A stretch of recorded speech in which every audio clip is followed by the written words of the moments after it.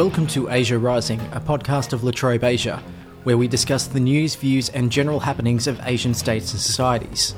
The recording you're about to hear is from a lecture held as part of the Ideas in Society program, in collaboration with La Trobe Asia. It was held on the 21st of September 2015 at the National Gallery of Victoria. The topic was Fear and Greed, China and Australian Relations.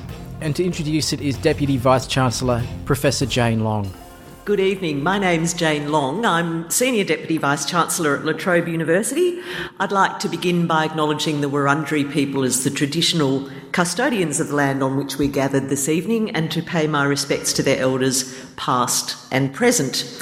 It gives me great pleasure to welcome you to this evening's event entitled, provocatively, Fear and Greed, Australia-China Relations. And it's a collaboration between La Trobe Asia and Ideas and Society. And I'm also very pleased to welcome our audience who are joining us via live webcast this evening in Mildura and elsewhere. Tonight's panel brings together an array of very prominent speakers, and we're indeed fortunate and privileged to have them in the same place and at the same time. Tonight's proceedings will be chaired by Professor Nick Bisley, the Executive Director of La Trobe Asia. My only happy task this evening, therefore, is to encourage you to enjoy, react, respond, probe and question the panel during the Q&A. So I'd like now to hand over to my colleague Nick, who will introduce the panel members, explain the format and who will chair tonight's proceedings. Thank you. Thank you, Jane. Let me also welcome you and express my great pleasure in welcoming you to our Fear and Greed panel discussing the state and future direction of the Australia-China relationship. My name is Nick Bisley and I'm the Executive Director of La Trobe Asia. As Jane said, tonight's program has been a joint effort of my team and Professor Robert Mann's Ideas and Society program. As Jane said, La Trobe is a regional university with 4 campuses based outside metropolitan Melbourne, and tonight Dr. Deb Neal is hosting members of the university community in Mildura to watch the live web stream of the discussion at our campus in northwestern Victoria. So I shall channel my inner Eurovision and say, good evening, Mildura. And of course, through the miracle of mobile technology, they will have the opportunity to engage in the Q&A as you do here in Melbourne. One of the few areas in which Tony Abbott was thought to have played a good hand as Prime Minister was in international affairs. The mismanagement, gaffes and captain's picks were principally confined to the domestic sphere. Biting into onions, knighthoods for Greco-British aristocrats and at times unvarnished sexism was something that rarely interfered with foreign affairs. Even the odd statement that he would shirt-front Russia's authoritarian president, Vladimir Putin, at the G20 was pitched to local media and was of little policy consequence. But the former Prime Minister did have one slip of the tongue on the international stage that had the potential to do considerable damage to the country's interests. During a visit to Sydney linked to the G20 summit, German Chancellor Angela Merkel asked him what drove Australia's relations with China, and Abbott showed his journalist instincts, swiftly replying that it was fear and greed. No bromides about friendship, shared futures, and never having to choose between Beijing and Washington. At the highest level, Australia's approach to the world's most populous country was driven by base emotion. Now, diplomacy is normally couched in antiseptic and often oblique terms because of concerns about the consequences of sharp and honest language on the atmospherics of a relationship.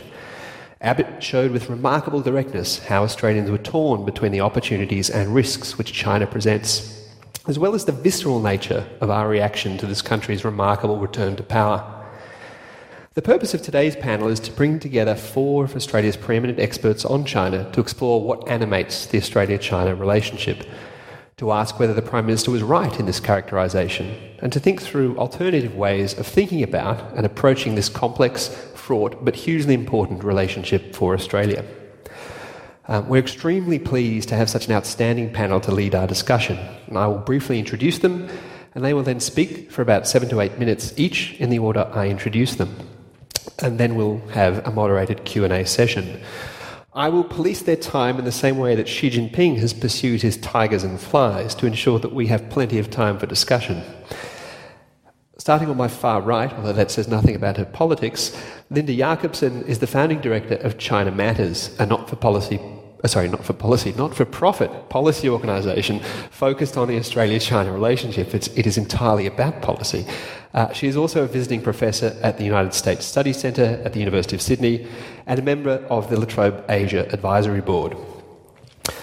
On my immediate right, John Lee is a non-resident senior fellow at the Hudson Institute in Washington, D.C., and an adjunct associate professor at the Strategic and Defence Studies Centre at the Australian National University.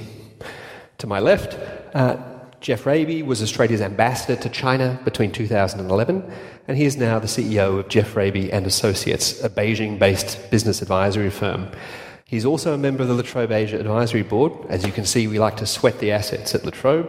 And perhaps most importantly, is an alumnus of La Trobe University with not one, but 3 economics degrees at the undergraduate, master's and doctoral level. Finally, but by no means least, Bob Carr is the director of the Australia-China Relations Institute at the University of Technology, Sydney.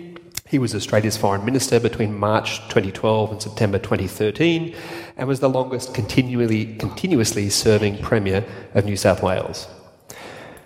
That's our panel. I will now turn straight to Linda and they will speak in order. Thank you, Linda.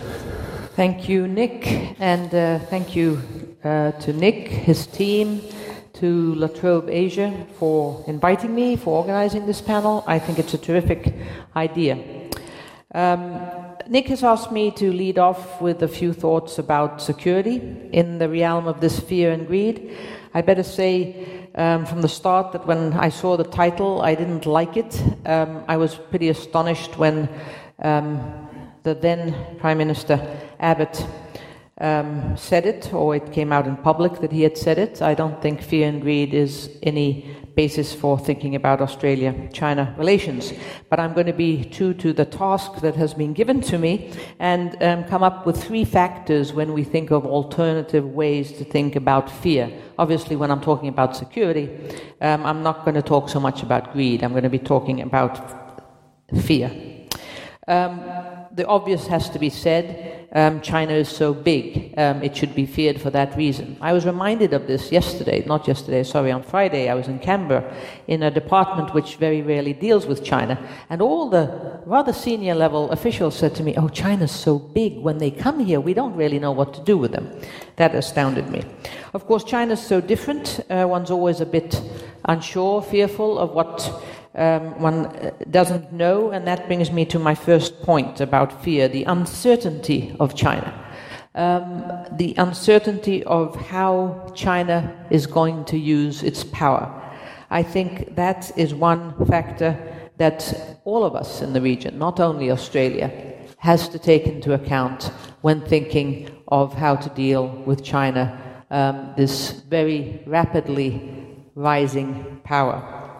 I'd like to add to that the Chinese themselves don't know how China 20 years from now is going to use its power. And of course that complicates matters. What makes it even more complex is the uncertainty of the top leadership of the Chinese Communist Party when they think of their own legitimacy. And I presume we're going to talk more about that in today's panel. I talk about the existential anxiety of the top leadership of the Chinese Communist Party, despite the fact that Xi Jinping is known as a strongman. So that's the first fear, the fear of uncertainty. How will China use its power? The second factor is, of course, a fear, understandably, all over the region, that relations between the United States and China will somehow derail. Obviously, this would have a profound impact, or I should say probably a profoundly detrimental impact on the region, Australia included. I think the media has had a heyday describing the possibility of an incident, especially at sea or in the air, in the near waters of China, in the East China Sea, in the South China Sea.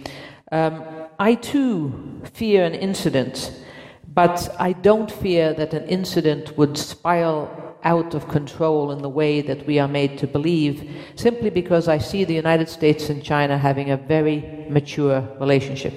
I think we forget that when we think of all the tensions, the inherent distrust between the two countries. They have over 90 official dialogues and consultations, nearly every single day of the year except maybe Christmas Day and Chinese New Year Day. American and Chinese officials sit across the table from each other and learn how to live with each other. I think it's a mature relationship. I think we've seen that in a number of incidents in recent years, how well these two governments do know how to deal with each other in a crisis. Then the third issue, the third factor, when we try and think of fear, what should we be afraid of as China rises, and what should we be afraid of in the Australia-China relationship? And that's the fear of what will happen to the China-Japan relationship. You'd think that this is a mature relationship. Two of the world's most ancient civilizations who have dealt with each other over the centuries, whose culture actually draws from each other's cultures. You'd think that this was a mature relationship, but it isn't. It's fraught with raw emotion. I call it a relationship of denial. They deny each other's histories, they deny each other's political systems, they deny each other's greatness, and I could go on and on. A clash between China and Japan could indeed spiral out of control in a way that the leaders of the two countries wouldn't be able to manage it. This is one reason when we talk about Australia-China relations, I always say that Australia shouldn't put itself in a position where anyone would think that it is choosing over China over Japan or Japan over China, because that is the most fraught relationship in the region at the end of the day. I think I'm approximately at the end of my time. I don't know. I have 2 more minutes. I'll repeat my concern when we talk about fear of China and Japan not knowing how to accommodate each other. As China rises, Japan will remain a very important power in the region, and how will this region learn to live with the two of them? I don't see the United States-China relationship as the one to fear. I'll end there. Thank you, Nick. It's a pleasure to be on this panel, and thank you all for taking the time to be here. Now, I guess when you ask the question about greed or fear, in my view, the way I've understood what I'm being asked to talk about, you're really asking whether what we're seeking to gain from China is somehow reckless or irresponsible. And when you talk about fear, I think you're really asking the question whether the anxieties that we have about China's rise is based on ignorance or some sort of irrationality.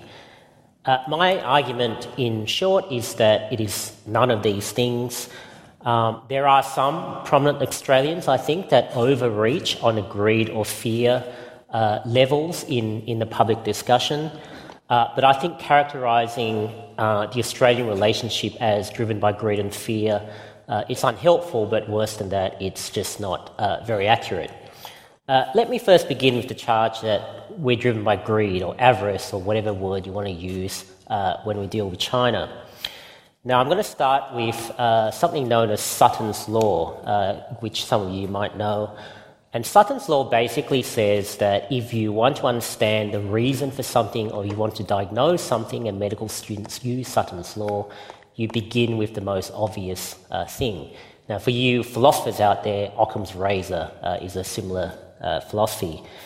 Now, Sutton's Law came or is derived from the famous or infamous American bank robber, Willie Sutton. He, over 40 years, robbed a series of banks from about the 1920s to the 1950s.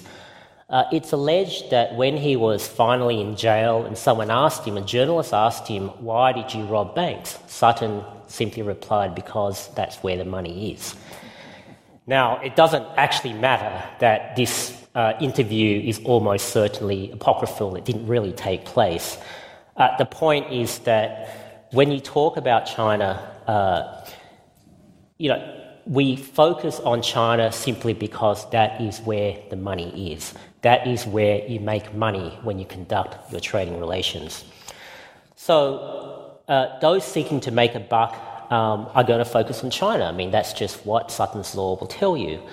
And unless you happen to think that making a profit or open trade is a particular heinous or morally dubious activity, then in our case, selling what we have, things from the ground, education, tourism, what we're going to do is sell as much as we can of these things to the Chinese, and that's certainly what has been done, and we're certainly not alone in the world in doing that.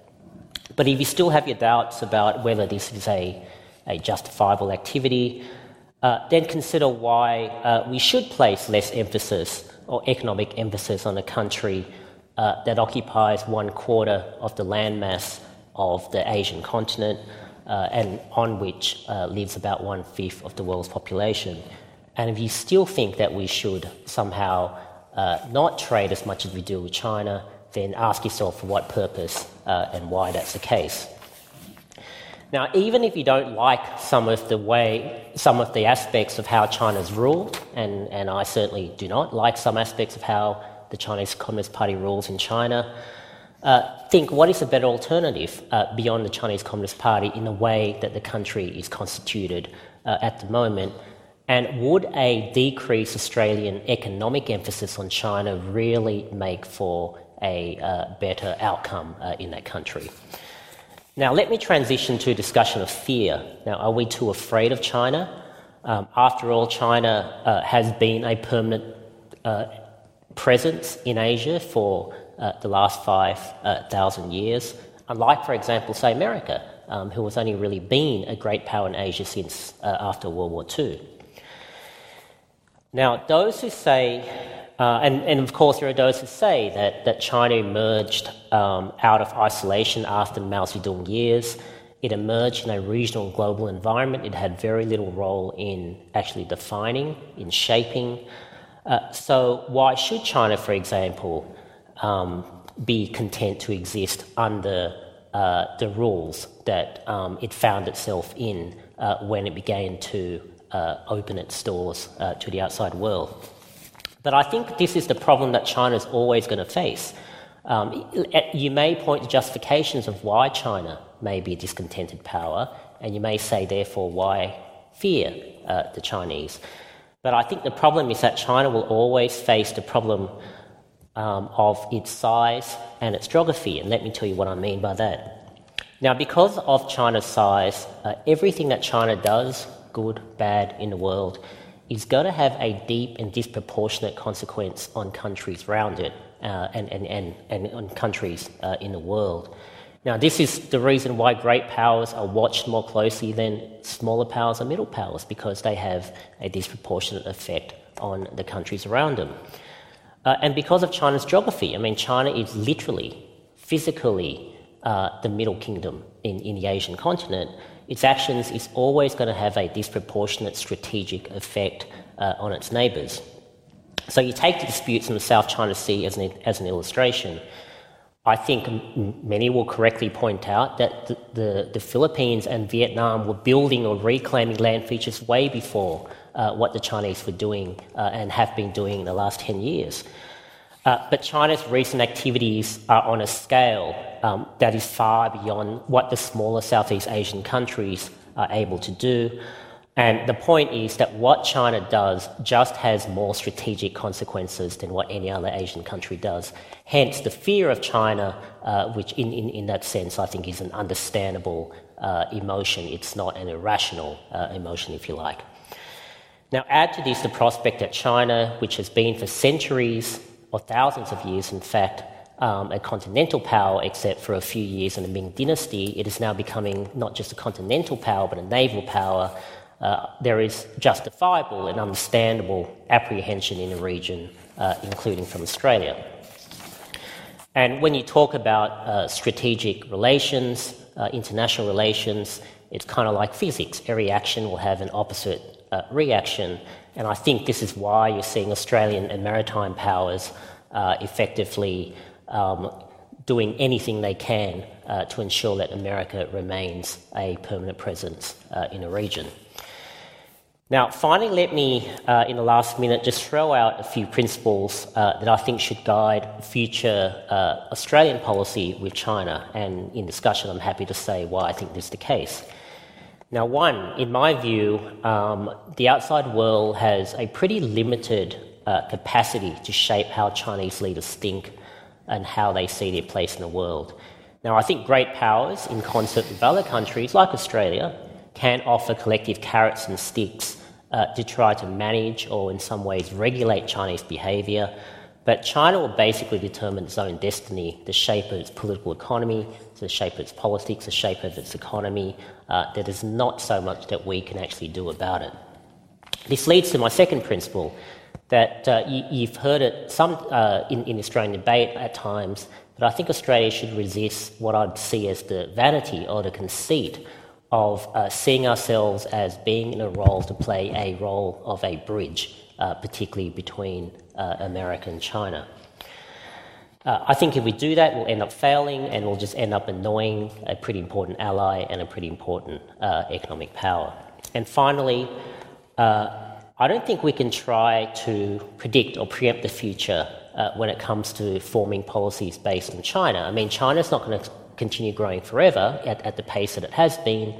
What happens after that, we're not quite sure. China is probably going to end up as, in some senses, a strong and rich state, but still a strong and powerful state, but in some senses still a weak country and certainly a poor people. Now, what that means, whether that means it's a more or less benign China, we don't know. That doesn't mean we don't do anything. It means we try to manage risk, but that's a very different thing from trying to predict the future when it comes to China. I think I'm on to my last 2 seconds. I'll stop. Thank you, Nick. Thanks, John. What was yours? Okay, thanks very much, Nick, and thanks to La Trobe for organising this event. Delighted to be here this evening, and I think my comments, I'll try and shape them more from the perspective of a practitioner in managing the Australia-China relationship, although that's a few years now behind me. And in many ways, the first 2 presentations are very good for providing the context and scene for what I want to say. From what was then a Canberra perspective, in any case, managing the Australia-China bilateral relationship is very difficult. Whether it needs to be difficult or not, I'm not so sure. But there are 2 fundamental propositions that should guide the management of the relationship, but don't really come together. One is we need to be clear and recognise that China, which is obvious, is of overwhelming economic importance to Australia. But it goes beyond that because it's unlikely that any other country will replace China in that preeminent, dominant economic relationship that it has with us. And that's really just a result of the profound complementarities that exist between the 2 economies. I saw Kim Beazley over the weekend was running a line which I think Julie Bishop had picked up on a recent visit to Washington, saying that, well, America was actually more important because of investment. But they're only talking about the stock of foreign investment. The growth, the flow, which is the appropriate measure, is very much, the trajectory is very much with China, and it's obvious that that will continue. So that's proposition number 1, overwhelming and enduring economic importance for Australia, beyond anything we've experienced in a single relationship in the post-war period at least, and it's not going to change. If anything, the interdependence will get greater. John raised a question about, well, is that a good thing in the context of fear? There's not much we can do about it. We're not going to tell universities to stop taking Chinese students, or farmers selling farms to Chinese, or exporting resources to China. That's just a result of the complementarity between the economies. The other element, and John, I think, very much highlighted that in his remarks, is that we have never had to deal with a country more different than Australia, that is of great economic importance to us. And therein is the problem policymakers in Canberra constantly struggle with. They would love to maybe substitute India for China because, well, the Indians speak English in a fashion, they have a sort of legal system, but the most important thing is Indians play cricket. So, really they're like us. But unfortunately the world's not configured in that way. And that is, in a global sense, the big challenge of China. We haven't seen in modern times, perhaps ever, a major global power that has stood so far apart from the global norms of political and social organisation. There are many smaller countries, you could name them, but they don't matter. But there is one country and one economy that has profound economic implications for the world, but even more so, disproportionately for Australia, that could not be more unlike us in values and in politics and social organisation. So it's very difficult, and it's very difficult to square those two propositions. And my time as ambassador was very much spent trying to say to Canberra, if you accept those two things are true, which I think unquestionably they are, then you have to devote disproportionate resources to the Australia-China relationship. You have to put so much more effort into it. You have to have so many more points of engagement. And I was delighted Linda's comment about the United States, because people in Australia wring their hands and anguish about China-US relations. If there's one people that get China well, it's the United States. And the multi-layers and the depths of the engagement and the ballast in that relationship makes me quite sanguine about the outlook for that relationship. And it's partly because they're both great powers, and great powers understand each other, and Australia's not a great power. And great powers think about the world in very different ways than middle-level or small powers. China's also been a major disruptor. It came from nowhere, as it were. 30 years is a very small, short period of time in terms of major changes in global geopolitical and economic organisation and weight. And we are still digesting that massive disruption. And again, I come back to the point, because of those things, it behoves us to put that much more effort and resources into the relationship. The sorts of things that we should be doing, and we need to be very careful that we don't just engage on a transactional basis, the greed, if you like. This has to be a very, very broadly based engagement, and it needs to put a big effort, which we don't really do much at all, and we do much less so than, say, the Europeans, in the cultural, education, scientific and research spaces. We are transactional largely in our approach. There are very good people, very good institutions who try and plug some of the gaps, but there really isn't a well-defined and committed national effort in this regard. The second part of my comments are to reflect on how the new Prime Minister might approach the relationship, because as Paul Keating often said, and he often doesn't tire of saying the same things over and over again, when you change the leader, you change the country. So we've changed the leader, and we really have a very different approach, I think, will emerge in managing the relationship with China. Turnbull clearly understands contemporary China, and partly for that reason he has no fear of the China relationship. In fact, I noted his comment in his acceptance speech when he referred to technology as the great disruptor, and that should be seen as an opportunity, not something to be feared. And I think the same will apply to the way he thinks about China. In terms of opportunity, aren't we lucky in Australia to be so deeply engaged? Aren't we lucky to have the opportunity to position ourselves with this country, no matter how different and at odds it stands to our own values? And he, of course, will be very true to his liberal values. I think we'll see with Turnbull, as I said, a very pragmatic approach to managing the relationship. The challenge for him, though, will be if he seeks to nuance how we position ourselves between the United States and China. And therein, there's, I think, some very big risks for him. In particular, we have had a long period now where officials and ministers have tried to reassure the United States that there isn't a crack of light between us, that what is exactly the US interests are exactly Australia's interests. And so he'll need to be extremely careful in managing it. And I think, in fact, his biggest challenge will be the United States if he wishes to reposition us, even to the smallest extent, rather than China. And just finally, what would we want to achieve with this? And it is to do our bit to shape. Sorry, my time's up. Do our bit to shape how China engages with the region. One concrete example, we made a complete mess of China's attempt to build a regional institution, the Asia Infrastructure Investment Bank. We could have joined at the outset, we could have had real influence and shaped that. Instead, we joined somewhere after somewhere after Norway and after Luxembourg and before Norway, hardly well-recognised shapers of the Asia-Pacific region.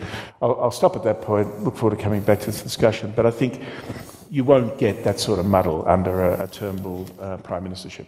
Thanks, Nick.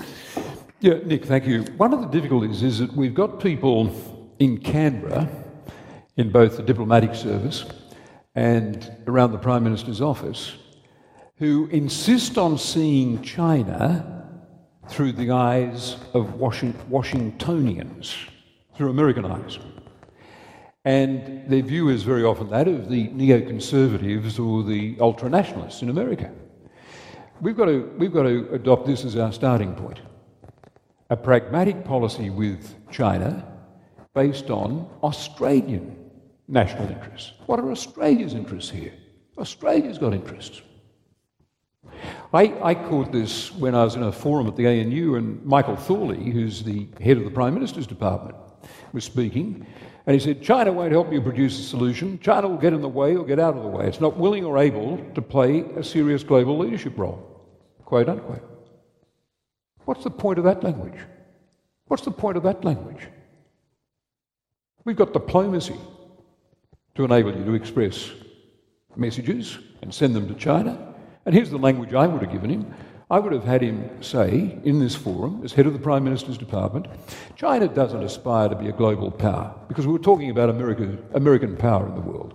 China doesn't aspire to be the prime global power. Nobody looks to China as a substitute for the US.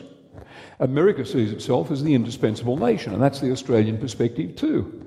But we are heartened, always praise. Praise is the language of diplomacy. We are heartened by signs of China enmeshing itself with the world order, like them sponsoring an Asian Infrastructure Investment Bank. That's what we've told them to do. We've told them, be part of the world order. We sponsored them in to the World Trade Organization, and we admitted them to APEC, and we saw China decide not to be a revolutionary force, but to be part of the world order. Not to challenge institutions like APEC or the WTO, but to join them. That's what we wanted. That's what they're doing. And here they come along. They could have set up their own bank and said it's playing by Beijing rules and you can join it or not join it. But no, they said we're going to sponsor a bank for Asia that's going to meet Asian needs and will allow the nations that join it to draw up the rules. Exactly what we've been urging China to do. A responsible player, playing by international rules. Now, the good thing is that the Abbott government, a big step for Tony Abbott. Despite blandishments from the American president, he led Australia into it. Too late. It should have been instinctive. It would have been under Turnbull. But at least he had the wit to say, our interests on this, something to do with China, may not be identical with America's perspective.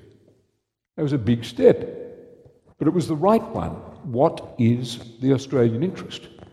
And when you have the Secretary of the Prime Minister's Department addressing this issue, where's America going, America and world leadership, it was possible for him to use a form of words that encouraged China, spoke up the Chinese achievement, which has been extraordinary in the years since 1979, but also sent a message to the Chinese, because as a final paragraph, this is what I would have had Thorley say, President Xi knows that we are allies of the US, but taking seriously our partnership with his country, something that is easier for us when China adheres to the rules and avoids unilateral or abrupt behaviour, especially in the South China Sea.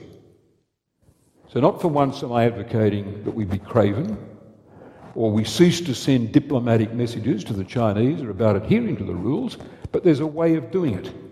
And talking about fear and greed like shirt-fronting Putin, or talking about rat expletive deleted the Chinese, Chinese rat expletive deleting us, this is really not the language of a mature country.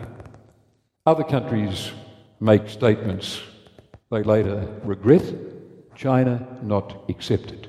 Statement by a Chinese foreign minister in 2010, your small countries, we're a big country, would fit that same category. But my key message, we should see China through the eyes of Australian interests. And by the way, we're not the only American ally in this position. Let me list them. South Korea. President Park was at the military parade celebration in Beijing. America wasn't there, but in a significant way, but President Park went as head of state. Germany has worked very hard on the China relationship. Chancellor Merkel goes there, I believe, once a year. Canada, well, as one small example, Canada didn't rush out in front of like-minded countries and haul in the Chinese ambassador when the Chinese made an abrupt move in declaring a no-fly zone over the Senkaku Diaoyu Islands. We did, but Canada, an ally of the US, thought we'll send our message through diplomatic means, not through a trumpet, not through an amplifier. New Zealand. My think tank has commissioned a study of New Zealand's China policy. Key message, New Zealand formulated a China policy based on New Zealand interests without reference to allies, Washington or Canberra, or any desire to stay in the zone of like-minded nations. They simply asked themselves, what is in New Zealand's interest? Singapore. I've explored Singapore's China policy. They have concerns about the expression of Chinese assertiveness in the South China Sea. But they manage it very diplomatically, keeping their options open. Look, I think we've got more influence in urging Chinese restraint in the South China Sea than we've ever had. The Americans have floated the idea of patrols in this region, quite possibly to test Chinese 12-mile claims around artificial islands on sometimes submerged coral reefs. We, quite wisely, Canberra that is, under Abbott, to give him credit, have not said we would join such American patrols. As a result, I think we've got quite a bit of influence, saying to Beijing, well, you know our position, we've got concerns, no unilateral behaviour in South China Sea, but there's always that prospect of us joining America and maybe some other nation in patrolling and testing. We're not doing that. But restraint by China would confirm us in that decision. That would count. That would count. I want us to keep our options open here. I don't want us to close the options. We don't know, I think Linda said this in her opening remarks, we don't know what the character of China's international personality, we don't know what China's international personality is going to be like in the years ahead. Sometimes the Chinese are unilateralist, and edgy and anxious and abrupt. Other times, I've instanced a few examples, they're playing by the rules. Bear in mind that China's not a revolutionary power, it's a status quo power. It plays by the rules of the Westphalian system. There's one revolutionary power in the world, if you exempt North Korea and I suppose a few others, Venezuela perhaps, it is our great friend, the United States, which, as a result of the Wilsonian impulses in its foreign policy, can send an army halfway around the world to rebuild a state, Afghanistan, or to remove a government, Iraq, or to give effect to a humanitarian intervention, miles from its shores. China doesn't preach that, and China hasn't got the power to deliver that. America has. China has not got the power to send its forces halfway around the world to change a government, or the impulse anywhere in its foreign policy to do that. I conclude with this thought. If you look at our website, you'll find something that I think is very useful. I wrote it. I stand by every word in it. You'd find that in the website AustraliaChinaRelations.org. It's an account of China policy under the Abbott government. In the first 3 months of that government, there are a few hard-line remarks, and they may have been missteps. Japan is our best friend in Asia. Well, you don't rank friends. It's not diplomacy to do so. Japan is our best friend in Asia. No need to say that. What you do when you go to Tokyo is say, Australia has no closer friend in Asia than Japan. You say the same thing when you go to Beijing or Jakarta or Singapore. Australia has no closer friend. You don't rank friends. Tony Abbott declared, apropos of nothing, and with complete inaccuracy, that we were an ally of Japan, and then called in the Chinese ambassador and announced we were doing so publicly to make a point over the abrupt Chinese move in the East China Sea. We didn't have to do it that way. But from 2014, the Abbott government remodulated, and it ran what I think is a pretty pragmatic policy on China. Also on our website, you'll see an account of everything Malcolm Turnbull has said about China in the last few years in summary form, and that confirms me in the view that his pragmatism would be somewhat more sure-footed and authentic. He wouldn't have delayed in the announcement we were joining the Asia Infrastructure Investment Bank, and implicit in that is a good thing. The recognition that we can run a pragmatic China policy based on Australian interests, and our perspective on this won't always be the same as that of our great and powerful friend, the United States. Thank you. Thank you, Bob. With that product placement, for which our students studying Australian foreign policy and China and the world will be very grateful, before we take questions from the audience, I'll just pass. Linda wanted to quickly respond to something that Geoff said, and I'll just add one little footnote about scale.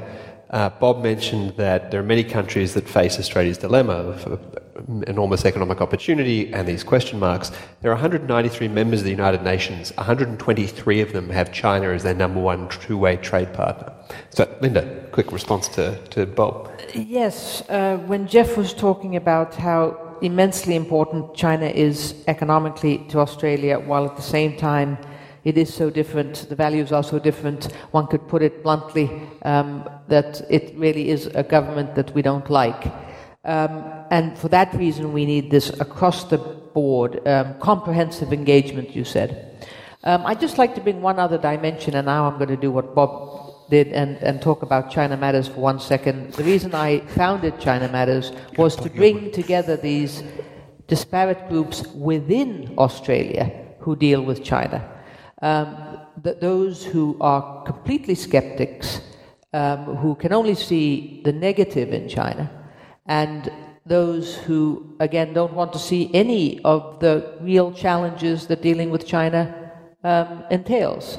So not only does, and I agree with what Bob was saying, Australia need to think about its own national interests when it carves out its policy towards China, but Australia also needs to bring together these many different kinds of diverse voices, and perhaps I'd just add, not let the concerns be the overriding factor when we define our engagement, and look at the real perhaps risks of a deepening engagement, but also not just let what you were saying, the transactional, what money Australia gets from it.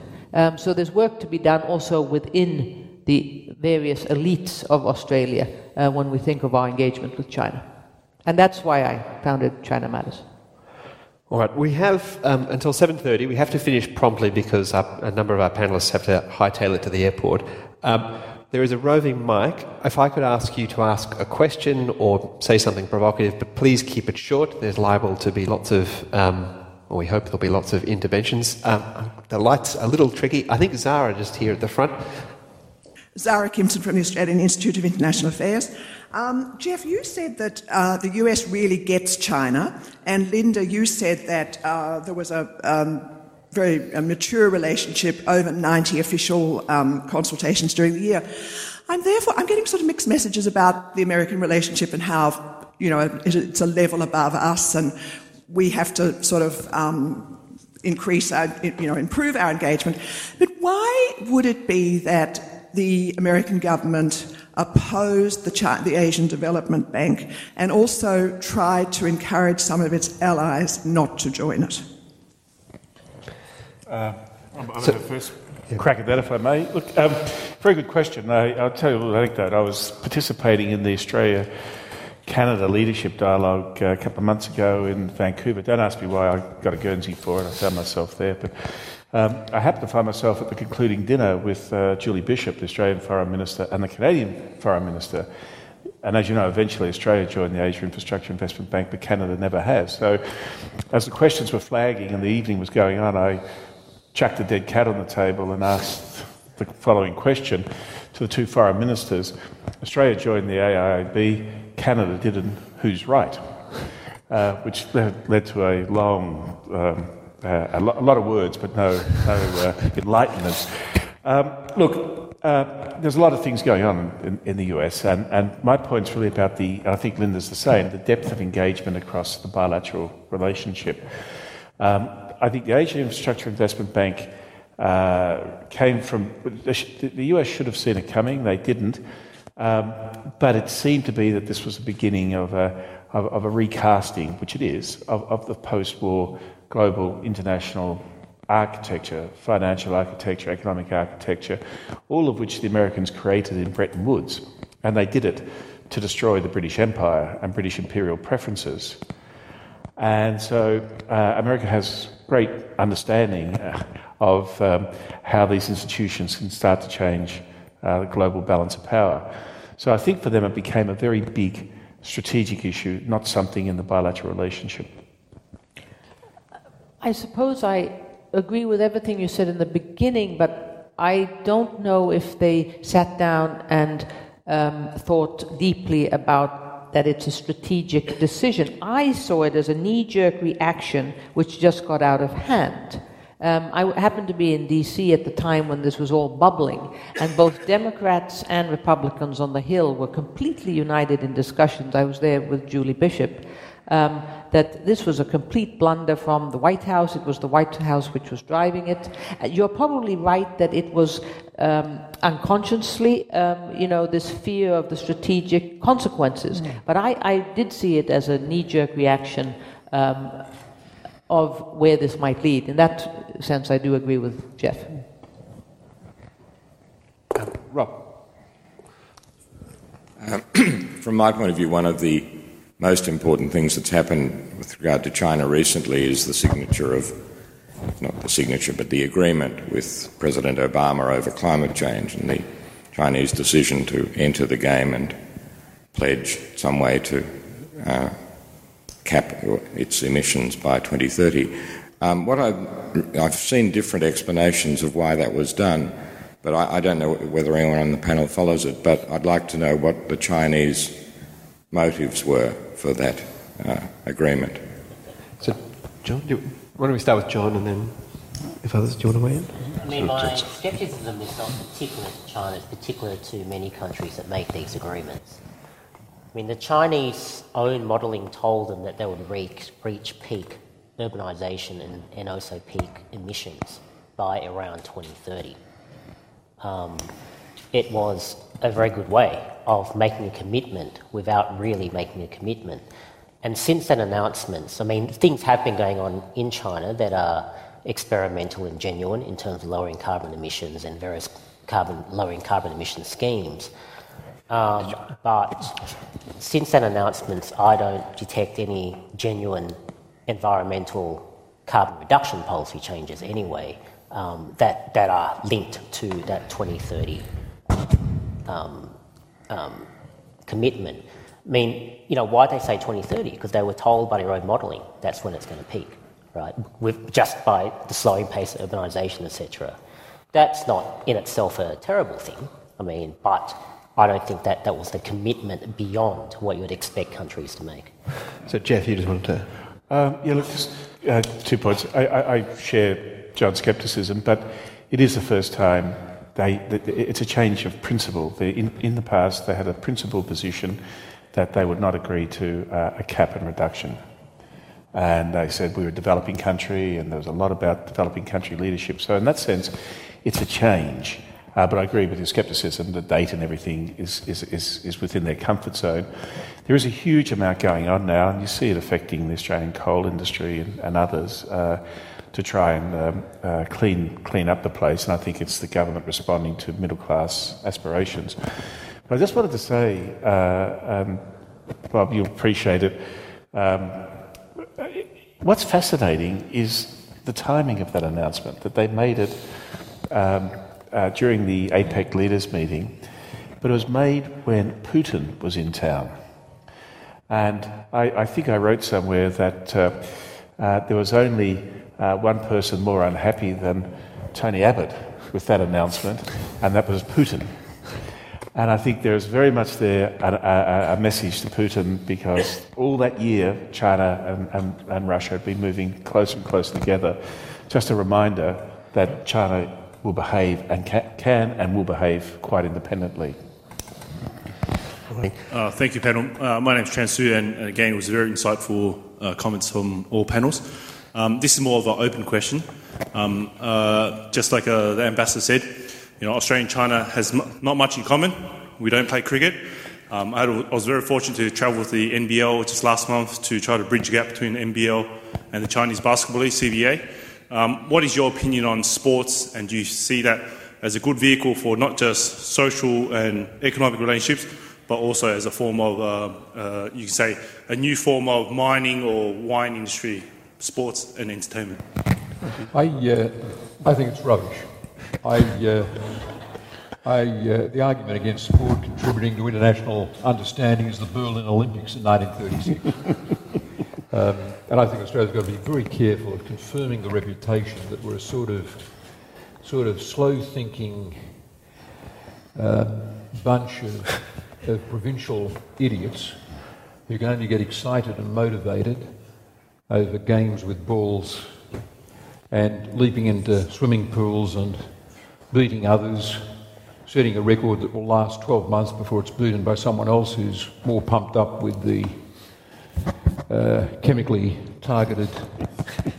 I think the Olympic spirit's the word you're looking for, Bob. I think Australia should go through a phase, in keeping with Malcolm Turnbull's comments the other day, where we talk innovation and science and scholarship and learning and arts, and leave sport off the list. A provocative statement to a Melbourne audience, no less. A great panel. I was wondering if you could just comment on China's manoeuvring in the South China Sea. Why do the reclamation now? Why be so overt? Why so obvious? Inside China, is this are they using it as a test, for example, of the response to this? In other words, is this going to encourage them to do other things? Is it a plan B if the economy doesn't go well for a nationalistic focus? Try and put in some sort of context as to why now in particular, and why so overtly, in your view. We might start with Linda, who's written extensively about China's maritime policy, and then see what others have to add. China's policies in the East China Sea under Xi Jinping have been quite different from the South China Sea. Number one, we seem to have several sources telling us that Xi Jinping has said he does not want bodies in the East China Sea. He recognizes Japan's military might in its own right, plus, of course, the US alliance factor. It's also a rather small sea in that it's easier to control what happens there and manage what the Coast Guard of China is doing there, and so on. South China Sea, it's a huge sea. There are several claimants. It's a very messy situation. He has not given as strict orders there. He's in fact given quite ambiguous orders. We must defend sovereignty, but we must maintain stability so we can trade and invest with our neighbors. I think he's sending messages. First, he's definitely sending messages to the region that this is an issue that China is not going to back down on. He wants to look tough. He's certainly sending a message also internally. He is standing up for something that Hu Jintao didn't, his predecessor. One has to remember that the word contradiction in China, in Chinese, is not an overtly negative word. It doesn't have that negative connotation that it often does in Western languages. It's made up of the characters sword and shield. What happens when the world's sharpest sword meets the world's most strong shield? It's a contradiction. So while he's wooing the neighbors for all the economic benefit, political benefit that he can, he is going to, I think, remain very tough on this question of what China perceives as its maritime rights and maritime interests. The reclamation work that's been going on, I mean, I think it was planned already in the late Hu Jintao era, but Xi Jinping has obviously given the nod that it can happen. John, do you want to? Yeah. I mean, first of all, it goes back to the size and scale thing. You know, as I mentioned, Vietnam and the Philippines last century were in there before China. The difference that China has just this capacity to do it in such a scale that it's alarming, whereas what Vietnam and Philippines did isn't alarming. So first of all, there's a scale issue, which the Chinese can do largely because they're a much more powerful and bigger country.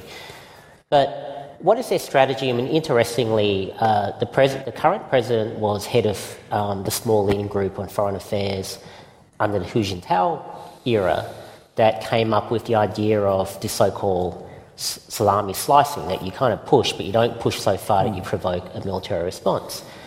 And look, to be honest with you, if I was in the position of the Chinese and I thought, or I had pressures on me to make good my claim to sovereignty that I think have, in some senses, not out of control, but they're difficult to manage domestically, I would be doing the same. I mean, really, what's the cost to you?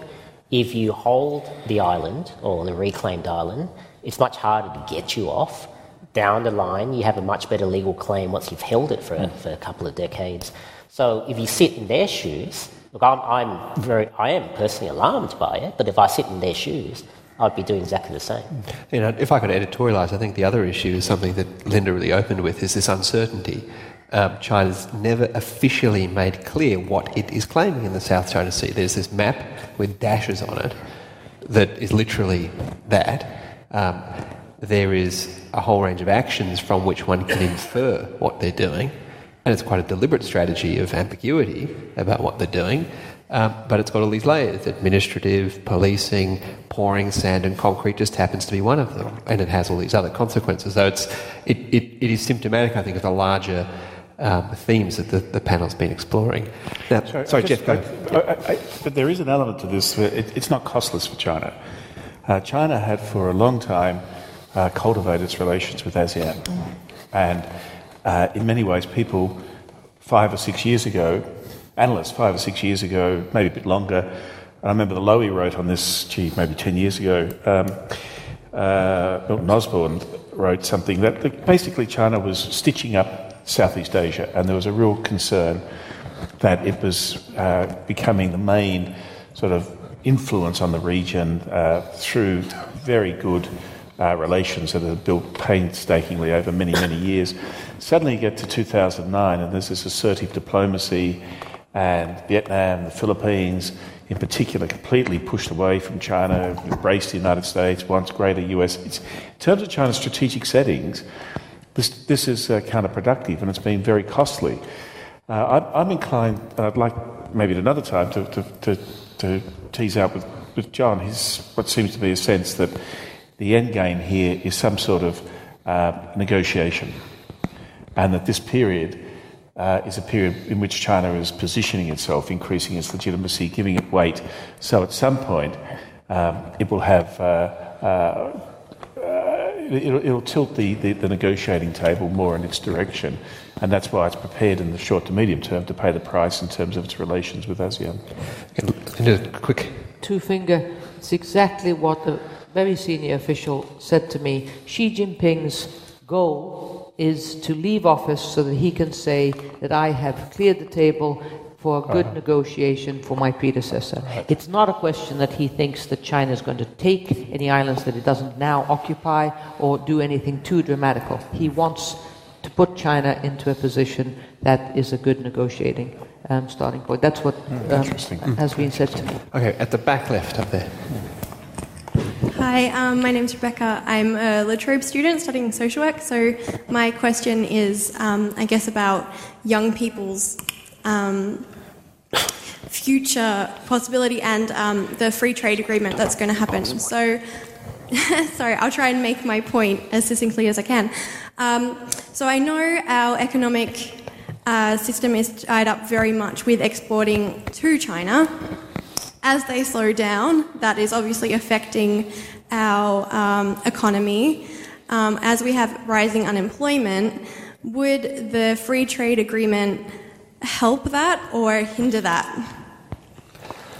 Right, if that's clear. Yeah, no, I think that's... I'm surprised it took that long to get to the free trade agreement. So, John, why don't you start with that, and John and Geoff, and then see if Bob and... I mean, it's hard to see why it would hinder. But, I mean, like most people, am fairly strongly supportive of signing this free trade agreement.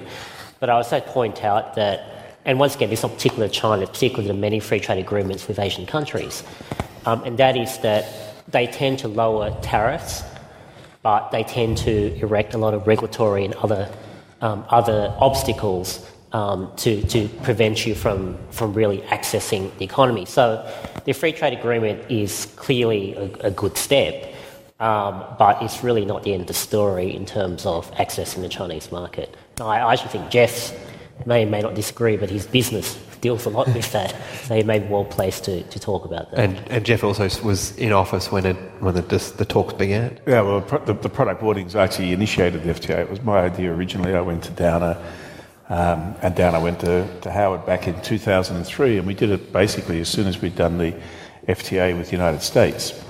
And it was part of a bigger picture. We were then the first developed country to go to China and talk about an FTA. It took 2 years just to get them to agree to start, and unbelievable sort of negotiations, including giving China market economy status, which caused huge controversy, some of you may remember. But it really was just about a technical issue inside the WTO's anti-dumping countervailing duties agreement to deal with how you measure a dumping or not. And it was purely a technical issue, but it was called market economy status, so people thought we were making some declaration about China being a market economy. It was far further away from that then than it is today. But in the end, we were very slow in the negotiations for various reasons. We ourselves became very ideological about it. And I remember Bo Xilai, after some lengthy negotiations with Mark Vaile, describing Mark Vaile as bookish and stubborn. The first adjective I don't think would rush to your mind in the context of Mark Vaile, but stubborn he was and subsequent negotiators were. Look, I think we have a very good agreement. It's better than I thought when I left office, and it's better because not only does it level the playing field with our competitors, because we've suffered for many years now, because others followed us in, competitive disadvantage in agriculture, particularly in sheep meat, wool, wine, dairy, with New Zealand and Chile, who have duty-free access. So this now levels the playing field and gives us the same competitive standing in the market. But it also has services, and we always had services as an objective, but it looked like we would never get services, and we have now. I think, that it's not massive, and John's right. I mean, there's all sorts of behind-the-border regulatory issues that mean these things don't actually... these things in practice aren't actually as good as they look in the headlines. But we are the first and only country China has included a services chapter in an FTA. Now, I'm sure Andrew Robb and his team are fabulous negotiators, but I think there's a very interesting insight into what's happening in China, and that is they're using the FTA to partly push forward their domestic reform agenda. And the key area now of domestic reform is services, particularly financial services, and we have elements of financial services in this agreement. It's very much like what Zhurongji did in the early 2000s with the WTO entry. They used their WTO agreements to force the pace of domestic economic reform, to overcome domestic political obstacles to reform. And I think we're seeing it in a small version in our FTA with China. So I think, by and large, it's a very good thing. Bob, did you want to just quickly answer? Yeah, the issue now in Australian politics has reduced itself to the question of whether the Australian Parliament should legislate to mandate labour market testing before any Chinese labour can arrive in the country. Now, the dangerous point about that suggestion is that we haven't got a legislative requirement associated with the FTAs that we've concluded with Thailand, Japan, South Korea, the United States or Japan. So the Chinese would be getting the message, we're only concerned about your labour arriving here. In fact, the chances of an Australian company going to China to recruit a tradesperson are negligible because under the law, one, it has to be someone whose qualifications are recognised in Australia, and two, they're going to have to be paid Australian wages and conditions anyway. So why would anyone actually go to China to recruit the labour? So this is an odd thing to be fixated on, and it very possibly would provide the Chinese with an obligation to walk away from the FTA. They could feel obliged to walk away from that kind of treatment by the Australian Parliament. And we should remember, this is my final point, we should remember that there's opposition to the FTA in China, as one Chinese diplomat put to me last week, and I don't think she was exaggerating or gilding her argument. If you're a Mongolian milk producer or a cattle producer somewhere in China, you're giving up a great deal in this. Australian products are going to get into those supermarket shelves without tariffs. And that's a big step. From her point of view, China's giving up far more than Australia is giving up in terms of market access. Thanks, Bob. We've got one in the middle here. Good. Hi. It's quite a common pastime for people in Western nations to consider politics in other countries, not for our own interests, but for the sake of the interests of the people in those countries. And I know that I think a lot of people in China sort of resent the political closeness with North Korea because of the way they treat their citizens. But I just wonder if people think that there's a potential for the middle class in China to sort of develop this sort of more outward-looking cosmopolitan sort of ethic of considering compassion for other people in other countries. Right. Does anyone want to, I mean, this has long been a sort of debate that as countries become more middle class, as they become more globally engaged, as they send more and more of their citizens abroad to study at universities like La Trobe, do they then come back and question the values, particularly the political values of the society they return to?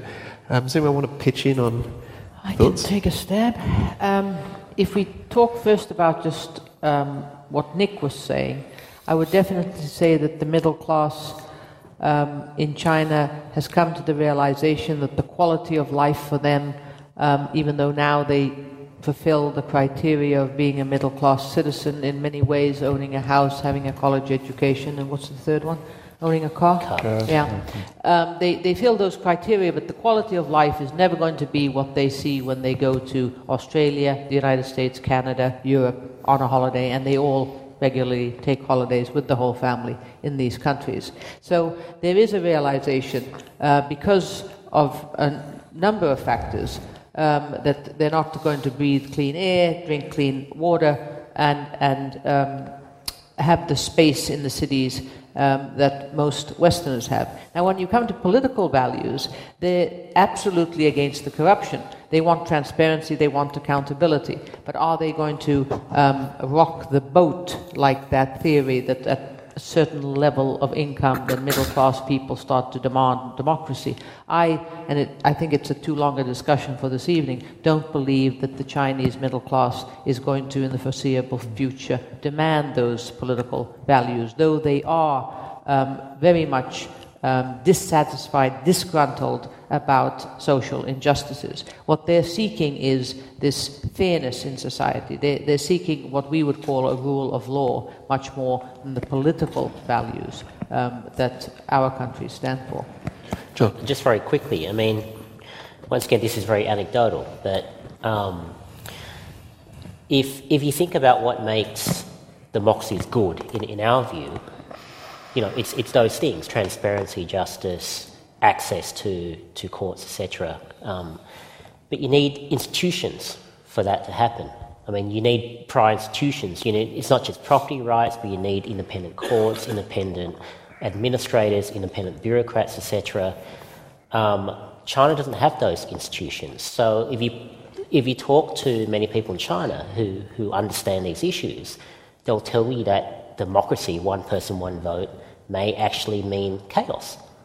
It may not necessarily mean accountability or transparency, all those things that you normally associate with a democracy. So if those institutions don't exist, and the middle classes, yes, they do want to get out of China, I think they also understand that the alternative to the political system they have right now could be a lot worse if it suddenly changed abruptly. Very, very interesting that China has become the first Marxist-Leninist society in the world to enable its people to travel beyond its borders. Nowhere in Eastern Europe was that ever embarked on, and Cubans were not able to travel abroad. The state went to a lot of trouble to see that they couldn't. One standout fact about China is that 100 million Chinese each and every year travel outside the country. There's tourists, business people, students, 100 million a year. Now, it's an extraordinarily high figure. And I don't know, like my other panellists here, I don't know what this leads to. I just don't know. They see viable democracies where political power is contested. Are they going to go on believing that's not an option within their society? I don't know. The transitions that I think are of interest here are South Korea, which had dictatorial governments, authoritarian or militaristic governments. Singapore, of course, we know about the transition of the People's Action Party. There's just been a contested election in Singapore. And one that's not often added to the list is that in Taiwan. We've seen a political evolution in Taiwan over the last, 30 or 40 years, when Chiang Kai-shek's son decided there would be a contestable election. It's a big transition when a governing political party with a monopoly of political power, like the People's Action Party in Singapore, can say, well, we commit ourselves to an election, we're going to fight hard to win it, but we're really implicitly living with a situation where this election or the one after that, we may lose office, and as in Taiwan or as in South Korea, do a stint in opposition before we get back into government. One of the reasons watching China is so fascinating, I guess, to each of us on this panel, is that we don't know where this narrative is going to lead. We simply don't know. I will make a comment. Please, no, go for it, Geoff. I agree very much with that last comment by Bob, but this is completely intuitive. There's no science to it. But my sense is that what you're seeing in China is just a reversion back to very old and ancient forms of political and social organisation, and that these labels of Marxism, Leninism, let's face it, they're anachronistic, archaic badges from the 19th century in Europe that don't have any basis in China whatsoever. They've just been stuck on. They use those labels now. They mean nothing at all. They have no content whatsoever. But this is how China has been governed for a very long time, and I suspect most people understand that and are reasonably comfortable with it. Do you remember Henry Kissinger's book on China, where he gives a very humorous account of how in the 1990s Nancy Pelosi, as the leader of the Democrats in the House of Representatives, was saying, well, when it comes to fixing up relations with China, we've got to insist on complete freedom of speech, complete freedom of the press, and then we'll go on from there, getting other gains year by year. And Henry Kissinger remarked, this showed a lot of optimism about a political system that had never seen freedom of expression in its 4,000 years of recorded history. Just a little bit of humour towards quick bit of humour, but Bob's point about movement reminds me of when Jimmy Carter first went to Beijing in about 1976 or 77. He was reading the riot act of Deng Xiaoping about how the people are imprisoned inside China and can't get out. And Deng Xiaoping said, well, how many 100 million do you want? Yes. You can have them tomorrow. Yeah, although the thing about travel, I mean, it's yes, Chinese people can go abroad, but they still find it extraordinarily difficult to move between cities. So there's that freedom of movement inside the country, which is a big challenge. So in the middle, I think Georgina's been very patient. So. Thanks, Nick. Georgina Downer from AsiaLink. I wanted to pick up on something that Linda mentioned about the flashpoint really being US-Japan relations, and then pick up on Bob's comment about... China-Japan. Sorry, thank you. China-Japan being a flashpoint. And Bob's comment about Australia misstepping, or Tony Abbott misstepping, saying that Japan was Australia's best friend in Asia. I'd be interested in John and Geoff's comments on how should we as a country then play Australia-Japan relations vis-à-vis China, vis-à-vis the US? Who wants to go? John? Okay.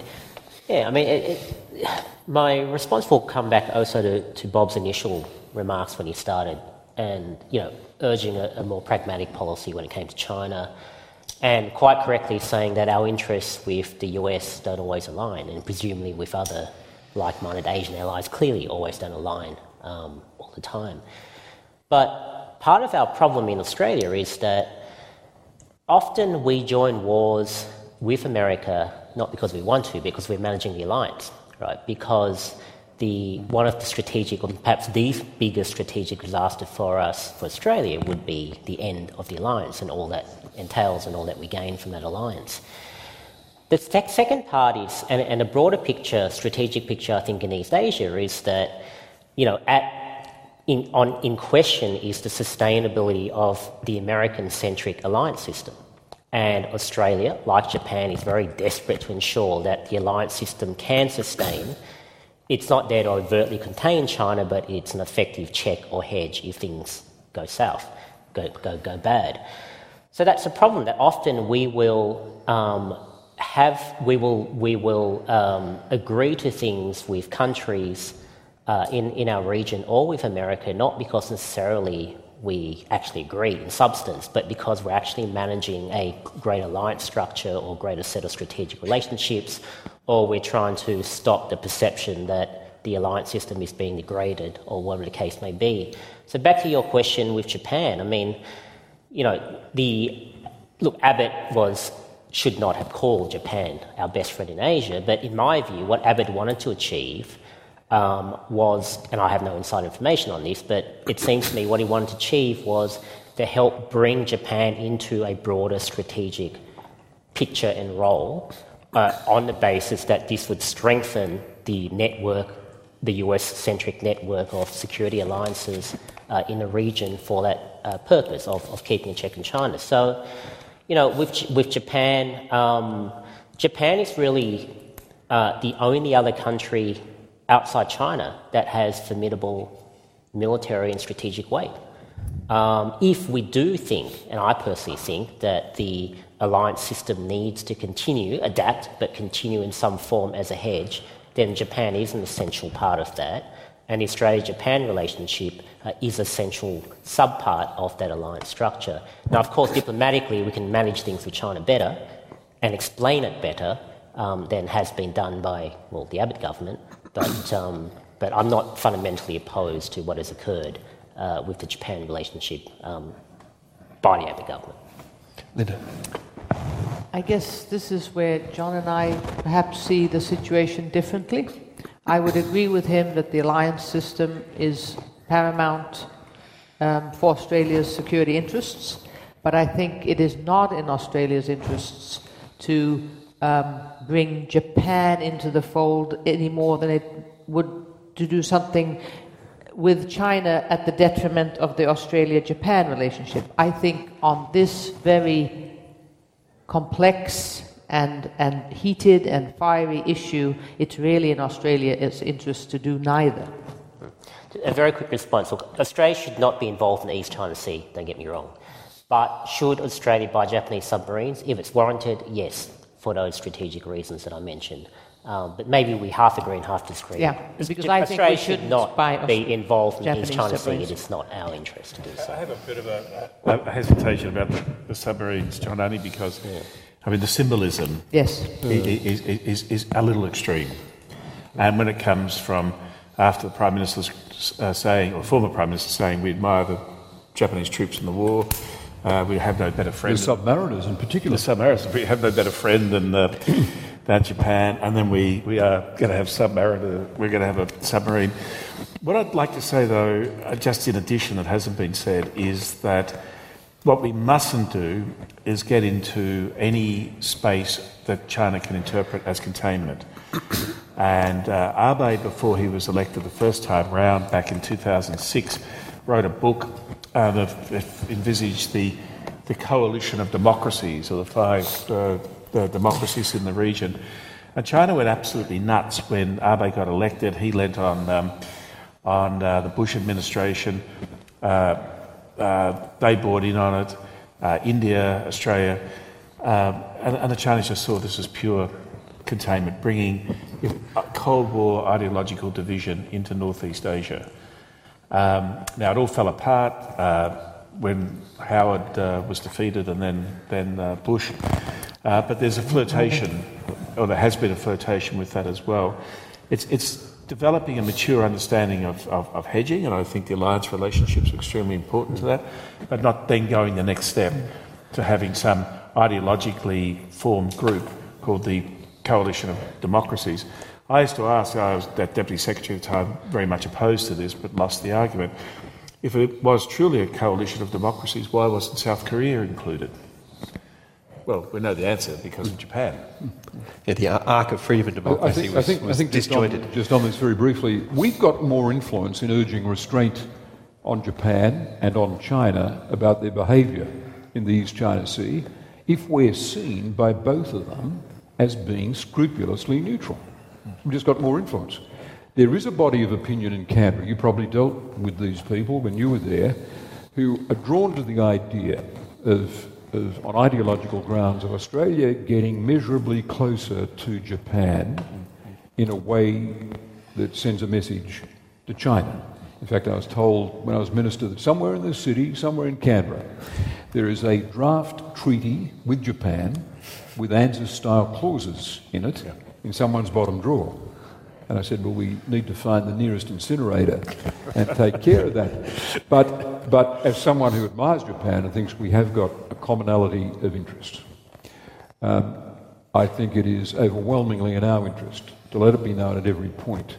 We are not taking sides, we're not moving measurably closer to Japan in their dispute with China. From that vantage point, we can have more influence in urging restraint on both of them. I'm serious about that being a message for both of them. On the subs, I'd be saying we're entitled, as a sovereign nation, to buy submarines from whatever consortium is offering us the best deal, the best subs at the best price.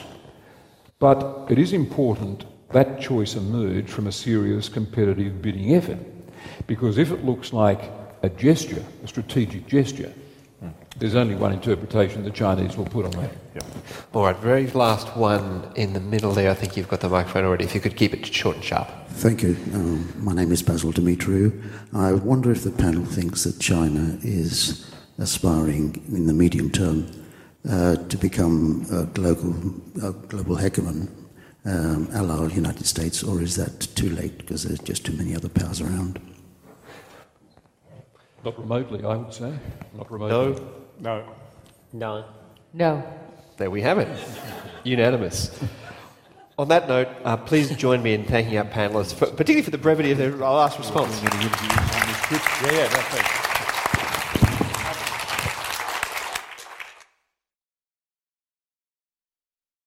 Just like to extend some thanks. As you all know, events like these do not happen by themselves. I'd like to extend my thanks to the La Trobe Asia team, and in particular to our administrative maestro, Diana Heatherich, for her remarkable work and tireless efforts in making today such a great success. I'd also like to thank Robert Mann and the La Trobe University Ideas and Society program, and in particular Benita Walton, Craig Costa and Leah Humphreys, as well as the excellent staff here at the National Gallery Victoria. I'd particularly like to thank Jane Long, our Senior Deputy Vice-Chancellor, who suggested bringing our two teams together to work on China. And of course, I'd like to especially thank our panellists who have taken time out of their extremely packed diaries to take part in tonight's program. Finally, it remains for me to thank you, the audience, for being here on a typically schizophrenic Melbourne evening. Thanks for coming and enjoy your evening.